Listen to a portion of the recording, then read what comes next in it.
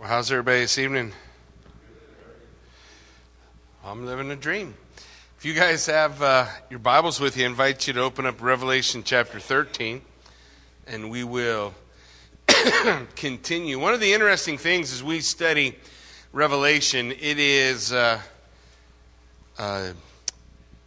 Johannine literature. It's writing of John. John writes his books like people write music. A lot of people think of books as, a linear thing.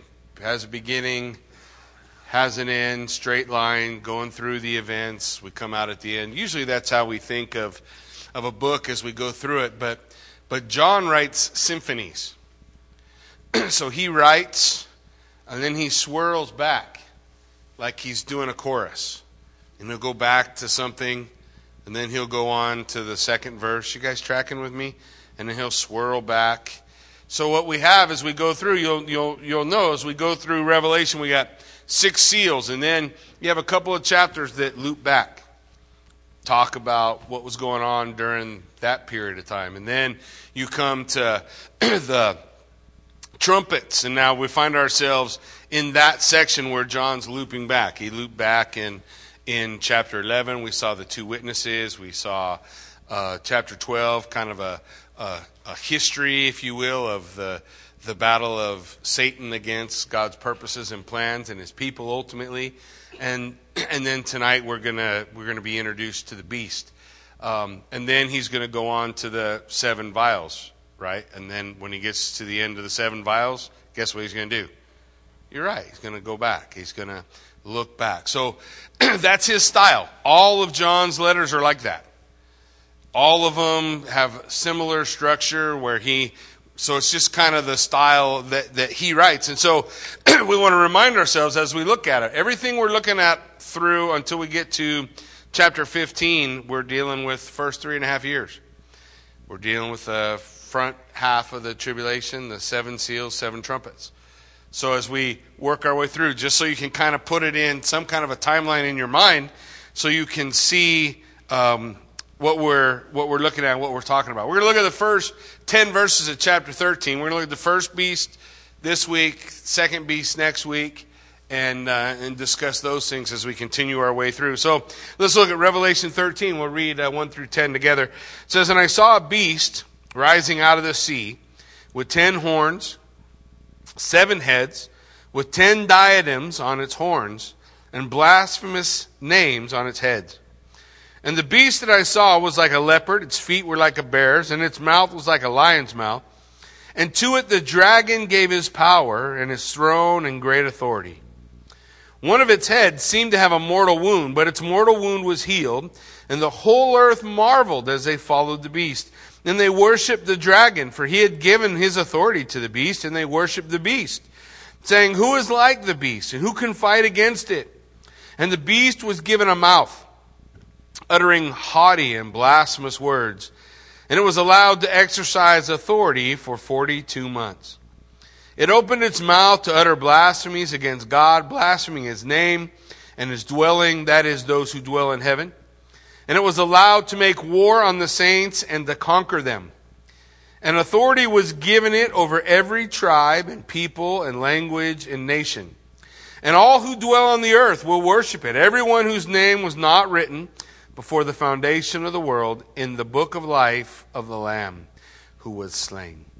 If anyone has an ear, let him hear. If anyone is to be taken captive, to captivity he goes.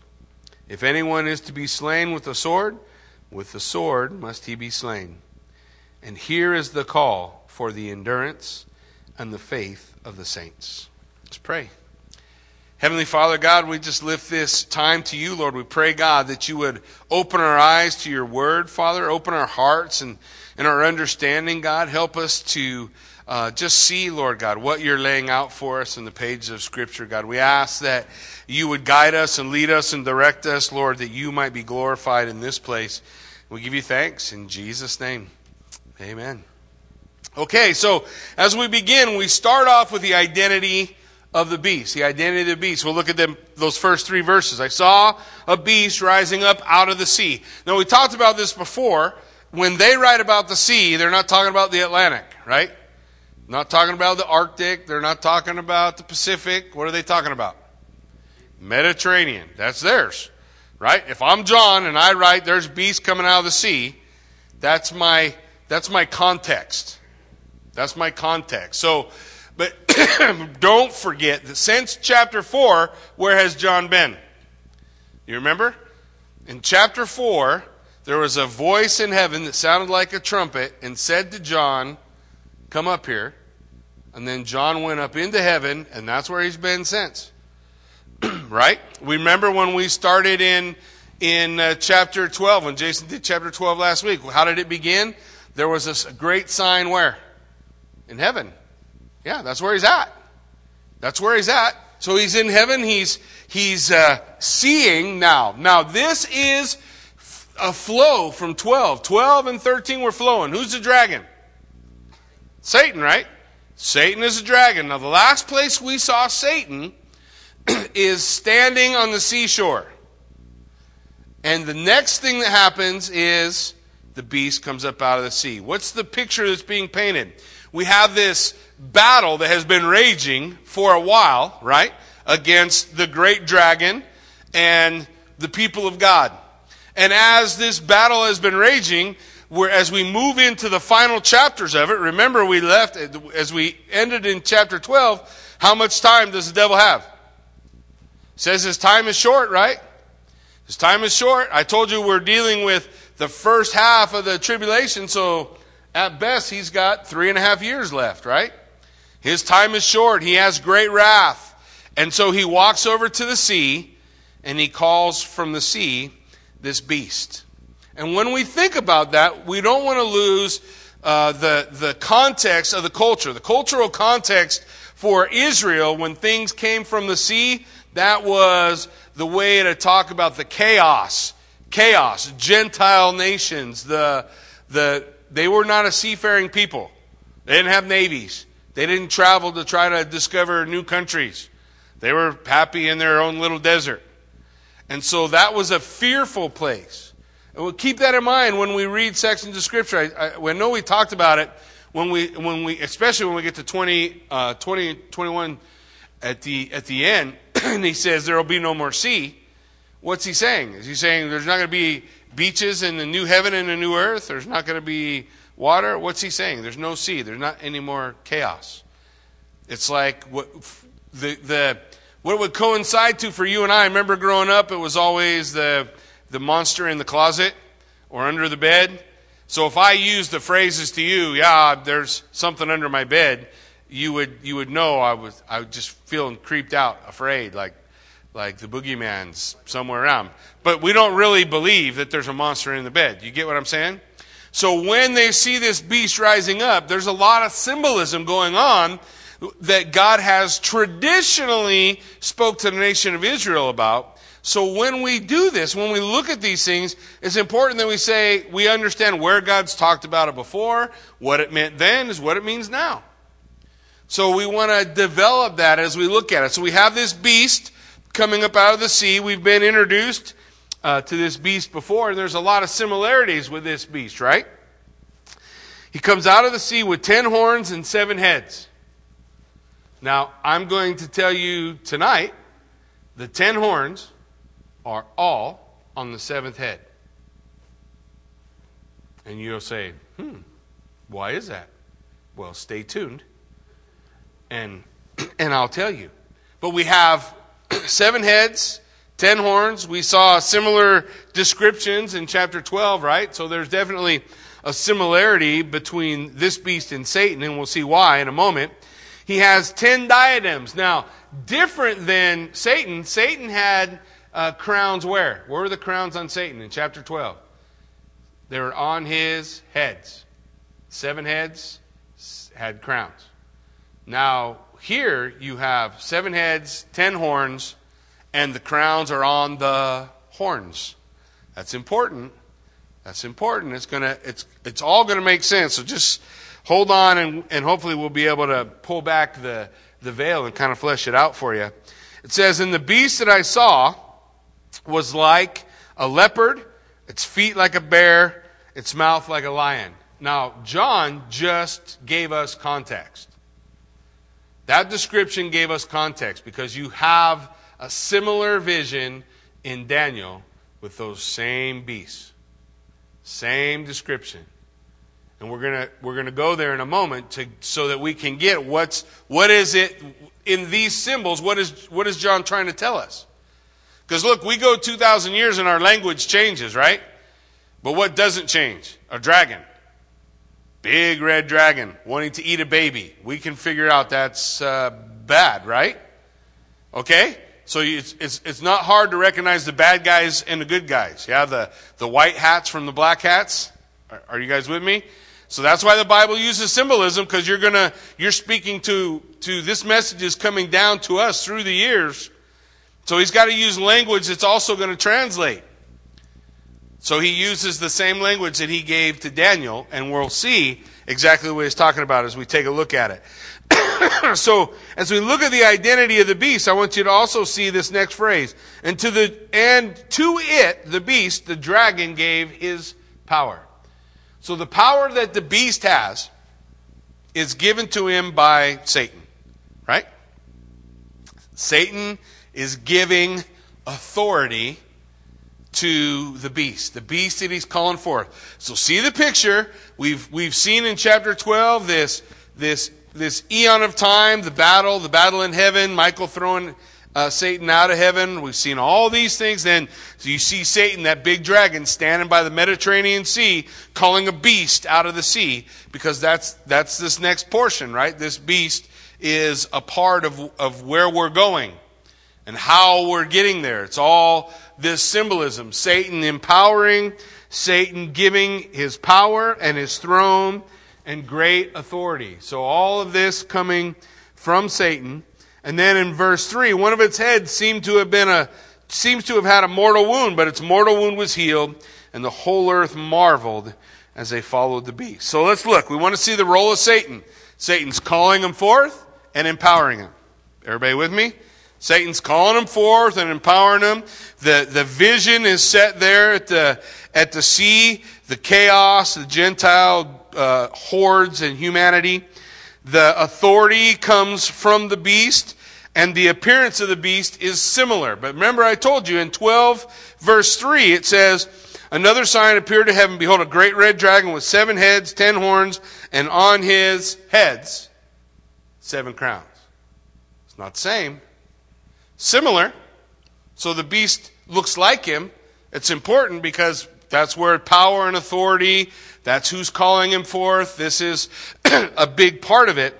But I also want you to see 7 heads, 10 horns, and on one head, the 10 horns and the 10 crowns, all comes out of Daniel. It all comes out of Daniel. Where the 10 horns are always going to speak of the same things for us. Remember, Daniel had deciphered Nebuchadnezzar's dream. You remember? And you have the kingdoms of this world all being ultimately destroyed by the kingdom of Jesus Christ. Remember the rock not made with hands? What was the last thing we talked about in that? We got the head of gold, chest of silver, head of gold Babylon, chest of silver, Medo-Persian. We got the bronze, Greece, and then iron, Rome, and iron mixed with clay, something else. Something different than Rome, but there was something special. You remember? Had 10 toes. 10 toes were 10 kings. In Daniel, if we just take a look at Daniel, in Daniel chapter 7, we have a similar vision about a beast that has 10 horns, and Daniel defines it for us. He says, I saw in the night vision, behold, a 4th beast, terrifying, dreadful, exceedingly strong, great iron teeth. It devoured and broke in pieces, stamped what was left with its feet. It was different from all the beasts that were before it, and it had 10 horns. So I considered the horns, and behold, there came up one from among them, another horn, a little horn, and before which 3 of the first horns were plucked up by the roots, and the little horn had eyes like that of a man, and a mouth speaking pompous things. And then we get into the end, Daniel chapter 7, we'll look at it in a moment, in like 27 or so, it says, the horns are 10 kings who are not yet. It's where we get the idea of revived Rome. Just track with me as we look at all of Daniel's visions. We have a statue, head of gold, chest of silver, thighs of bronze, legs of iron, and then you have the lower part of the legs and feet, iron mixed with clay. A rock from the heavens, not cut out with hands, smashes it, destroys it, and it grows into a kingdom that fills the whole earth. What's that saying? One day all the kingdoms of man, which are always depreciating, always going down in value, and they're always, nothing lasts, right? The head of gold didn't last the whole forever. No kingdom lasts forever. It's always, man's government is always deteriorating. Can you see that? That's not hard to see, right? You need to see it. Turn on the news. Watch CNN, MSNBC, Fox. They'll tell you the same thing. Won't they? Government is always deteriorating, wanting to become something great, but never quite becoming that great thing. What is the great kingdom? The kingdom of Jesus Christ that will come. Later on in Daniel, he has visions of beasts. God looking at those same kingdoms, and he describes them as beasts. The kingdom of Babylon was described as a lion. The kingdom of Medo-Persia was described as a bear. The kingdom of Greece was described as a leopard. And then this last beast we just read about, different from all the others. Something else entirely. But it has 10 horns, and the 10 horns are 10 kings. And the statue had 10 toes. In the last era, the statue had 10 toes. There's somehow a 10-fold division. Iron mixed with clay means it's going to be like Rome, but not Rome. Are you with me? Sometimes people talk about a revived Roman Empire. You guys heard that phrase? So the Roman Empire was a big empire, right? So they say that, and hopefully I'll develop it for you more and you can kind of see it a little more plainly. But that's the statue. Gold moving through these 4 kingdoms. God tells us who the kingdoms are. We don't got to guess. And as we go through, he describes it. In fact, he describes it so well, they started saying that Daniel was written by somebody after all this happened because he described it so well. So it's not difficult for us. He talks about Alexander the Great. Daniel does. He describes the division of Greece in the 4 parts. He describes the Medo-Persian Empire, and he describes the Medes phasing out and the Persians phasing in and ultimately becoming the Persian Empire. All that stuff that happened historically, Daniel talks about. And God utilizes beasts to envision those kingdoms. He uses beasts to describe them. This is a kingdom. The kingdom that comes. A kingdom that's moving. Well, what's the attitude of this beast? The attitude of this beast, it says he has a name on his heads of blasphemy. So the attitude of the beast and of every one of these kingdoms has been radical rebellion against God. All the kingdoms that we're going to look at today that I think are represented by the 7 heads, all of those kingdoms have blasphemy written on their heads. What were they? Rebelling against God.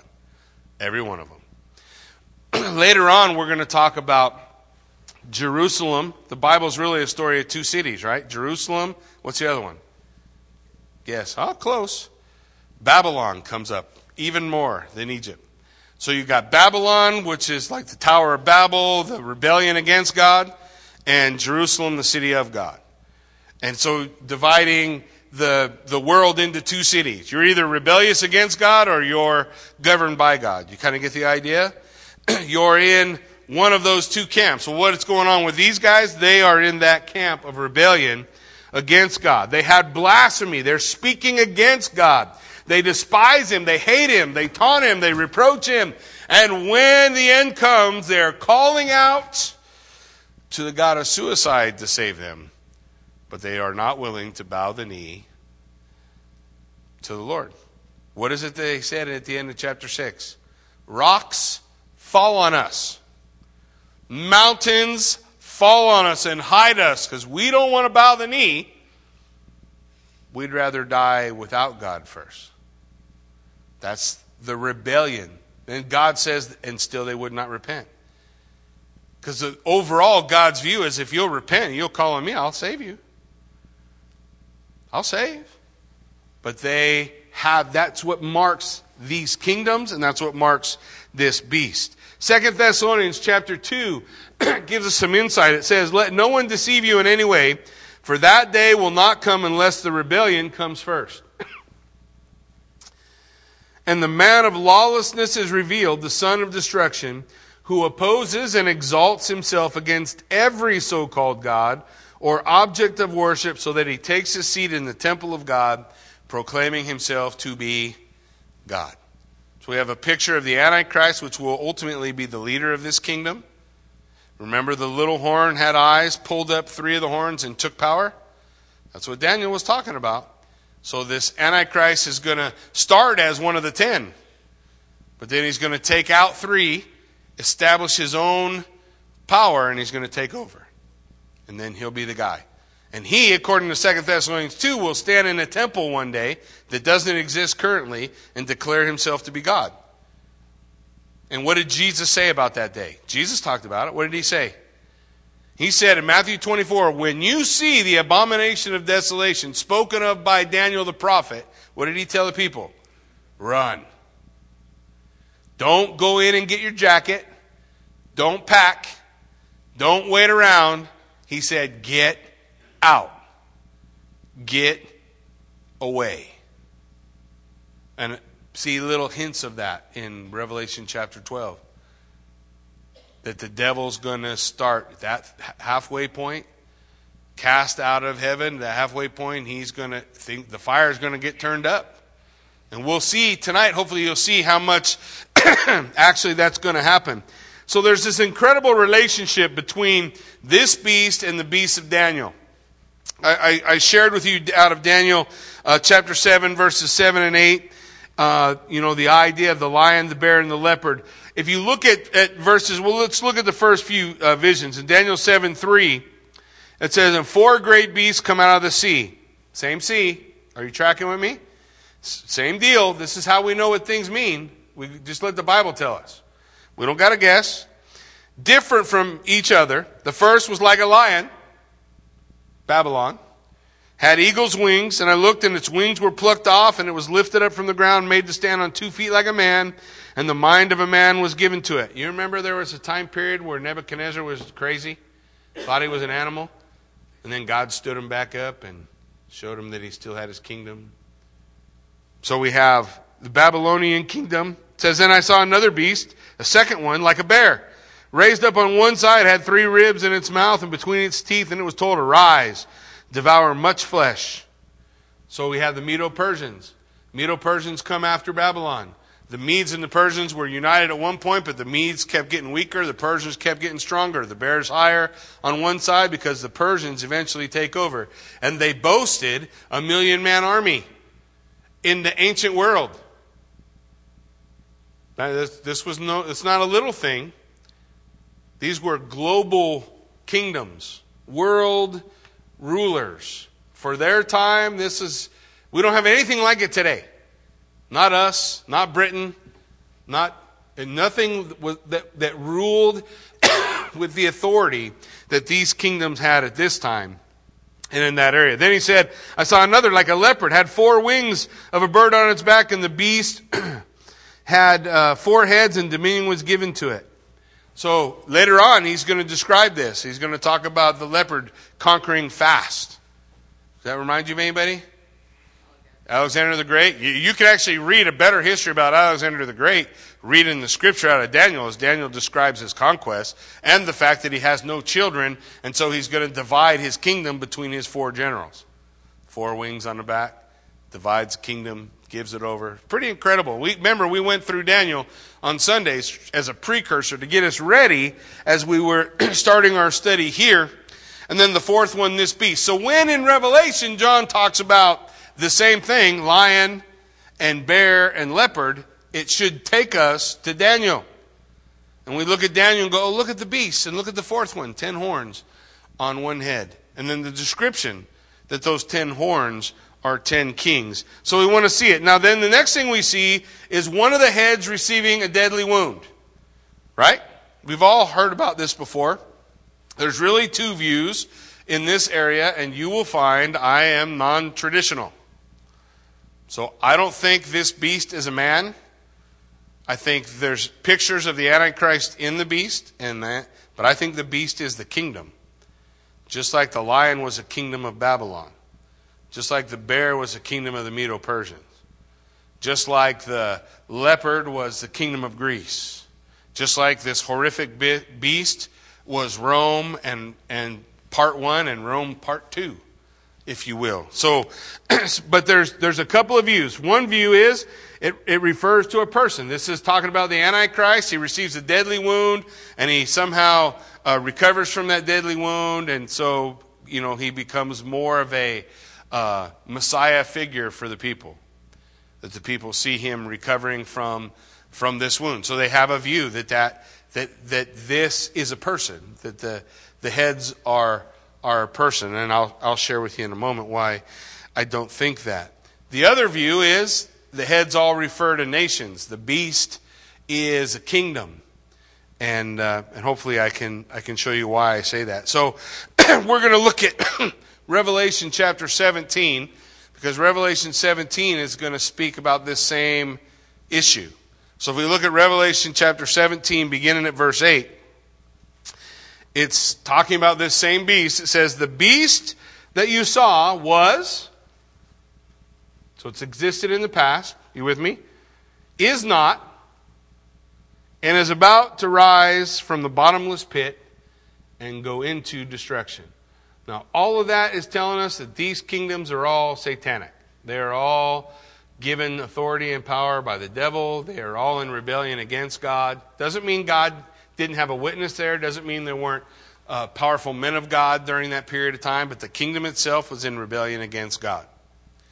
He goes on and he says, and the dwellers on the earth, whose names have not been written in the book of life from the foundation of the world, will marvel to see the beast, because it was, is not, and is to come.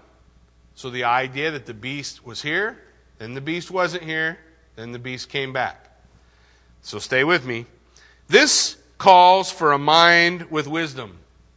The 7 heads are 7 mountains upon which the woman is seated. They are also 7 kings, 5 who have fallen, 1 is, and the other has not yet come.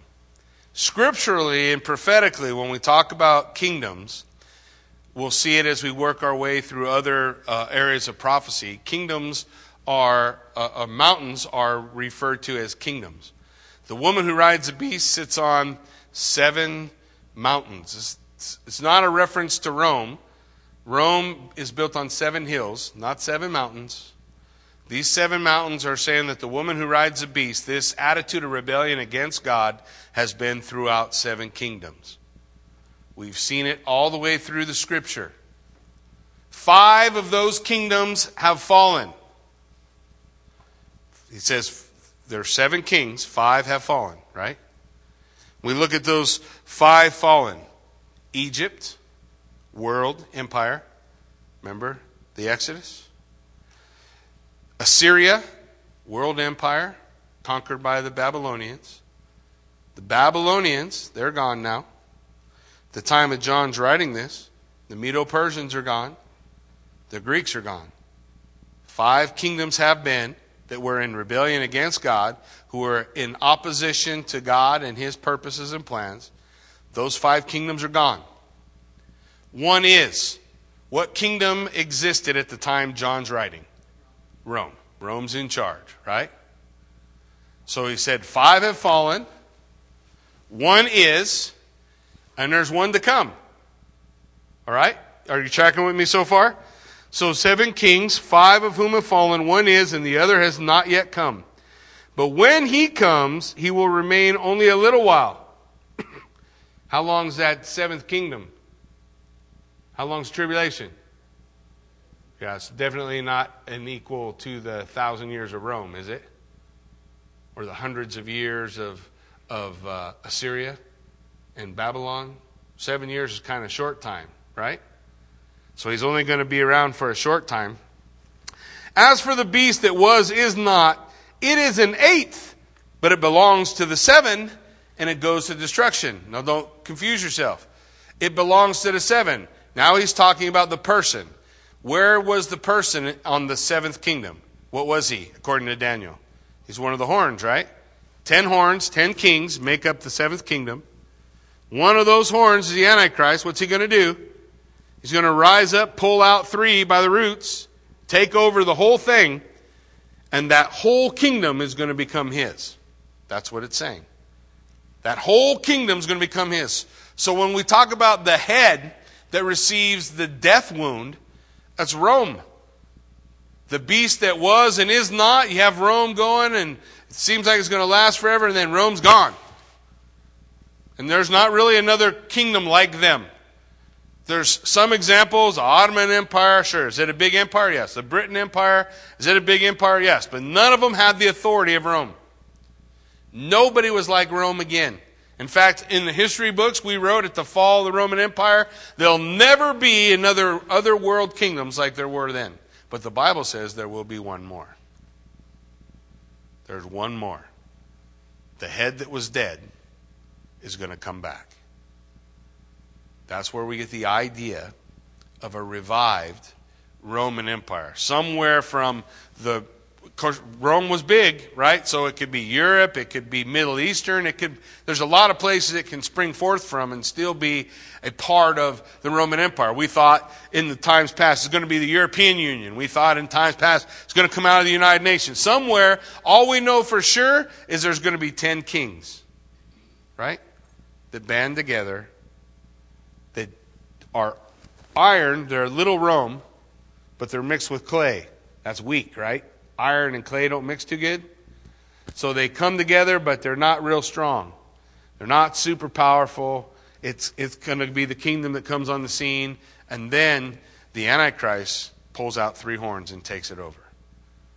And he stands in Jerusalem in the temple of God and he declares himself to be God. And Jesus said, when that happens, everybody who's in Israel, run.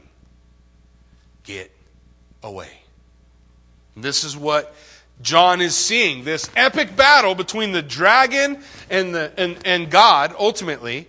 This epic battle that's been going on through the eons, through kingdoms, through kings, through time. Now we see the dragon calling forth this beast, the 7 heads speaking of. We've seen this beast before.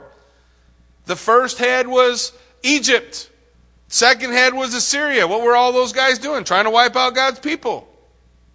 Trying to destroy those purposes, trying to destroy the nation of Israel. On and on and on we go through the descriptions that Daniel gives us.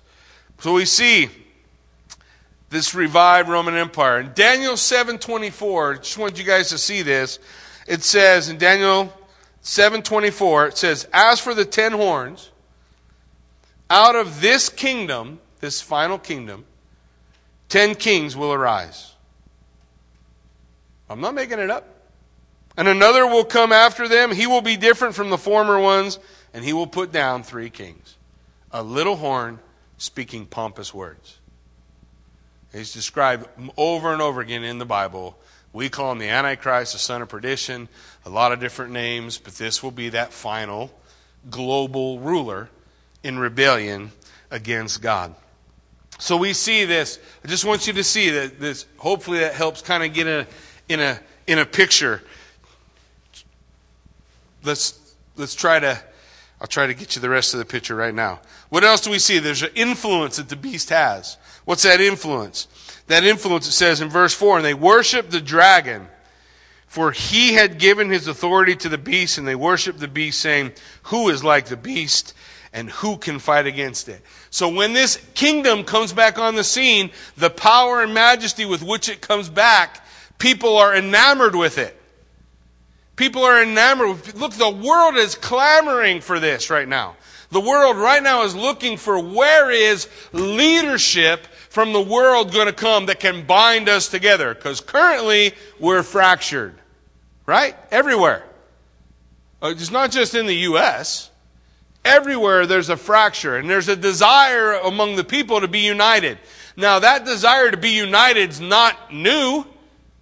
Genesis, mankind all wanted to be united too in rebellion against God. You know where? Babel.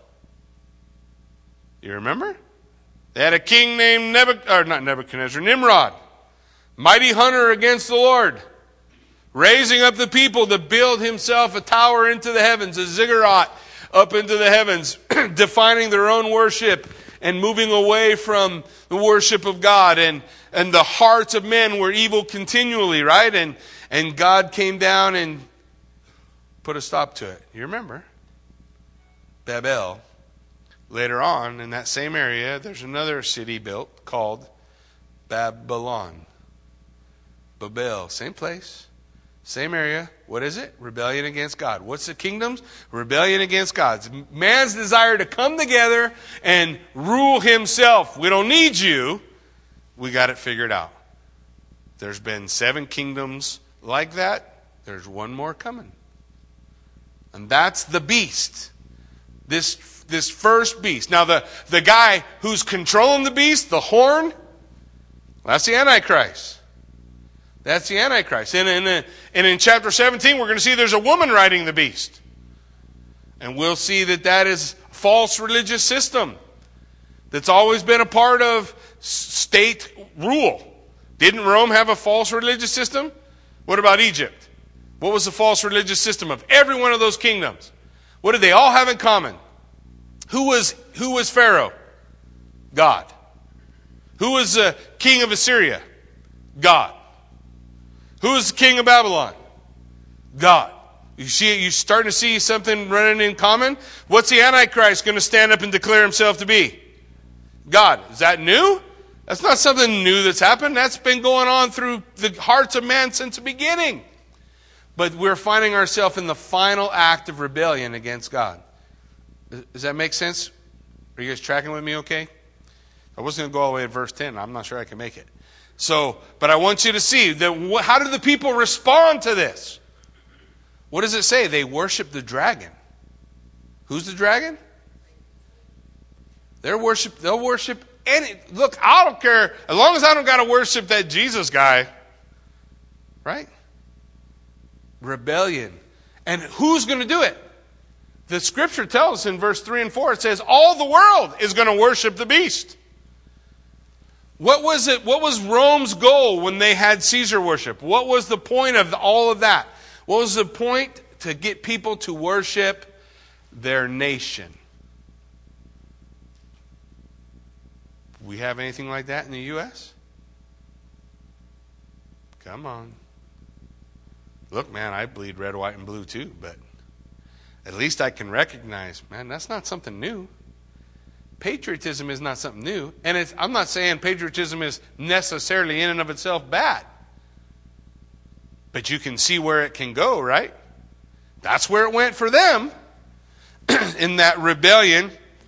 Ultimately, that rebellion against God. So men desire to worship the beast, to worship Satan for the power that he displays. Look at verse 5. And the beast was given a mouth, uttering haughty and blasphemous words. And it was allowed to exercise authority for 42 months. How long? 1,260 days. How long? Times and a half time. How long? Look how smart you guys are getting. I throw numbers at you and you know what he's talking about. 3.5 years. 3.5 years. 3.5 years. He's going to have authority. He's going to be able to do what he wants to do. In fact, the scripture is going to describe even a little more than that. This will be the last part that we look at. I won't look at these scriptures in Daniel, but Daniel says of the little horn, describing the little horn that pulls up the other three, it's pompous words. Declares himself to be God. Thinks of himself as the willful king, higher than everybody else. This is going to be the attitude. Was that Nebuchadnezzar's attitude? What about Pharaoh's attitude? What about Alexander the Great's attitude? Yeah, what they all have in common? The same thing. The same thing, leadership and rebellion against God. So, what's the authority he exercises for 42 months? And he has anger towards God. Anger towards God. Last one we're going to look at. It opened its mouth to utter blasphemies against God, blaspheming his name and his dwelling and those who dwell in heaven. He hates God. The kingdoms hated God. That's why God saw them as beasts. We might see them as a golden statue. This incredible ivory kingdom that's been built. But God sees them beasts. Tearing apart one another. Destroying one another with a heart of rebellion. In a heart of rebellion. Now, that's not the worst news. Because the next verse, I got to spend a little time on. So the next verse says he's going to make war with the saints. What else does it say? Oh, yeah. You want to know what overcome means? Look at chapter 11. In chapter 11, same exact word is used about the two witnesses. The Antichrist comes against them and he overcomes them. And what happens? He kills them. So what's the Antichrist going to do to believers? Next week we'll take a look at it, but I think he's going to kill them all. Everyone. All of them. We'll look at that next time. But keep in mind, all of this fulfilling a purpose, right? We're coming to that kingdom not made with hands, whose ruler in that kingdom lasts forever. It's not temporary like ours. And that kingdom's not a beast. That kingdom's a mighty mountain with a true and just king.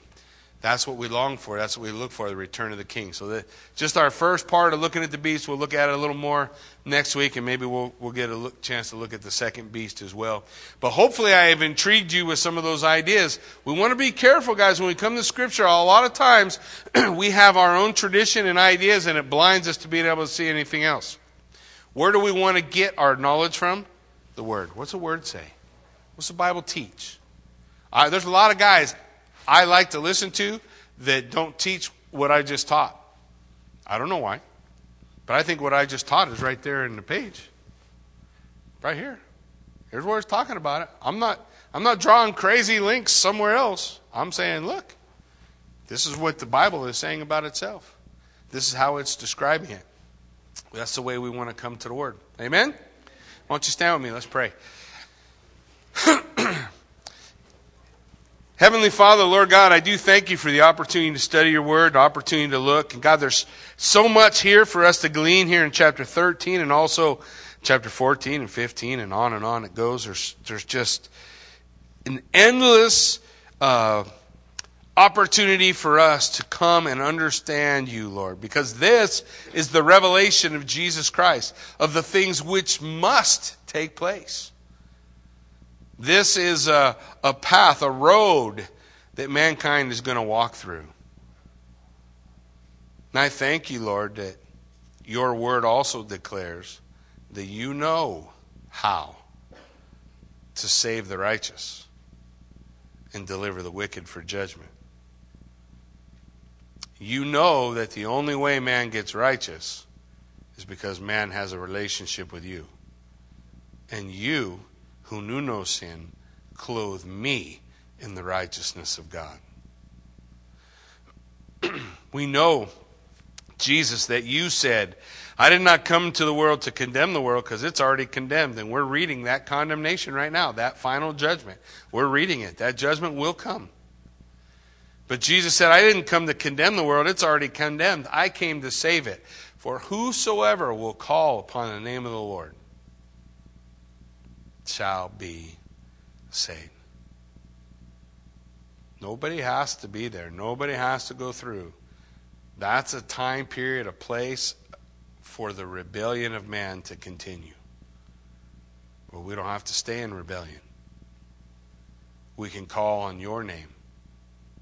You usher us from the kingdom of darkness, from the kingdom of one of these seven heads, into the kingdom of light, into the kingdom of your Son, into the kingdom that lasts forever. And you will deliver us to that kingdom where we will be with you forevermore. God, I just pray that you would challenge us, call us, deliver us, entreat us, Lord, to know you more, to understand these areas of Scripture. And as we understand them, Lord, allow them to be the things that propel us to say, look, I'm not there yet. That's why Jesus said, redeem the time, for the days are evil. Take the gospel and share it with a world that is in rebellion against God. Pray that God would grant repentance to the hearts that hear it, that they would turn and live. Pray that we would have the boldness and the willingness to go, to fulfill the will of God, to share good news with a world that is in condemnation, under condemnation even now, but doesn't have to stay there. God, I pray that you be glorified, that you be magnified in the lives we live out before you. Continue to raise us up, teach us to know you more every day, that we might glorify you with the life we live as we give you praise. In Jesus' name, amen.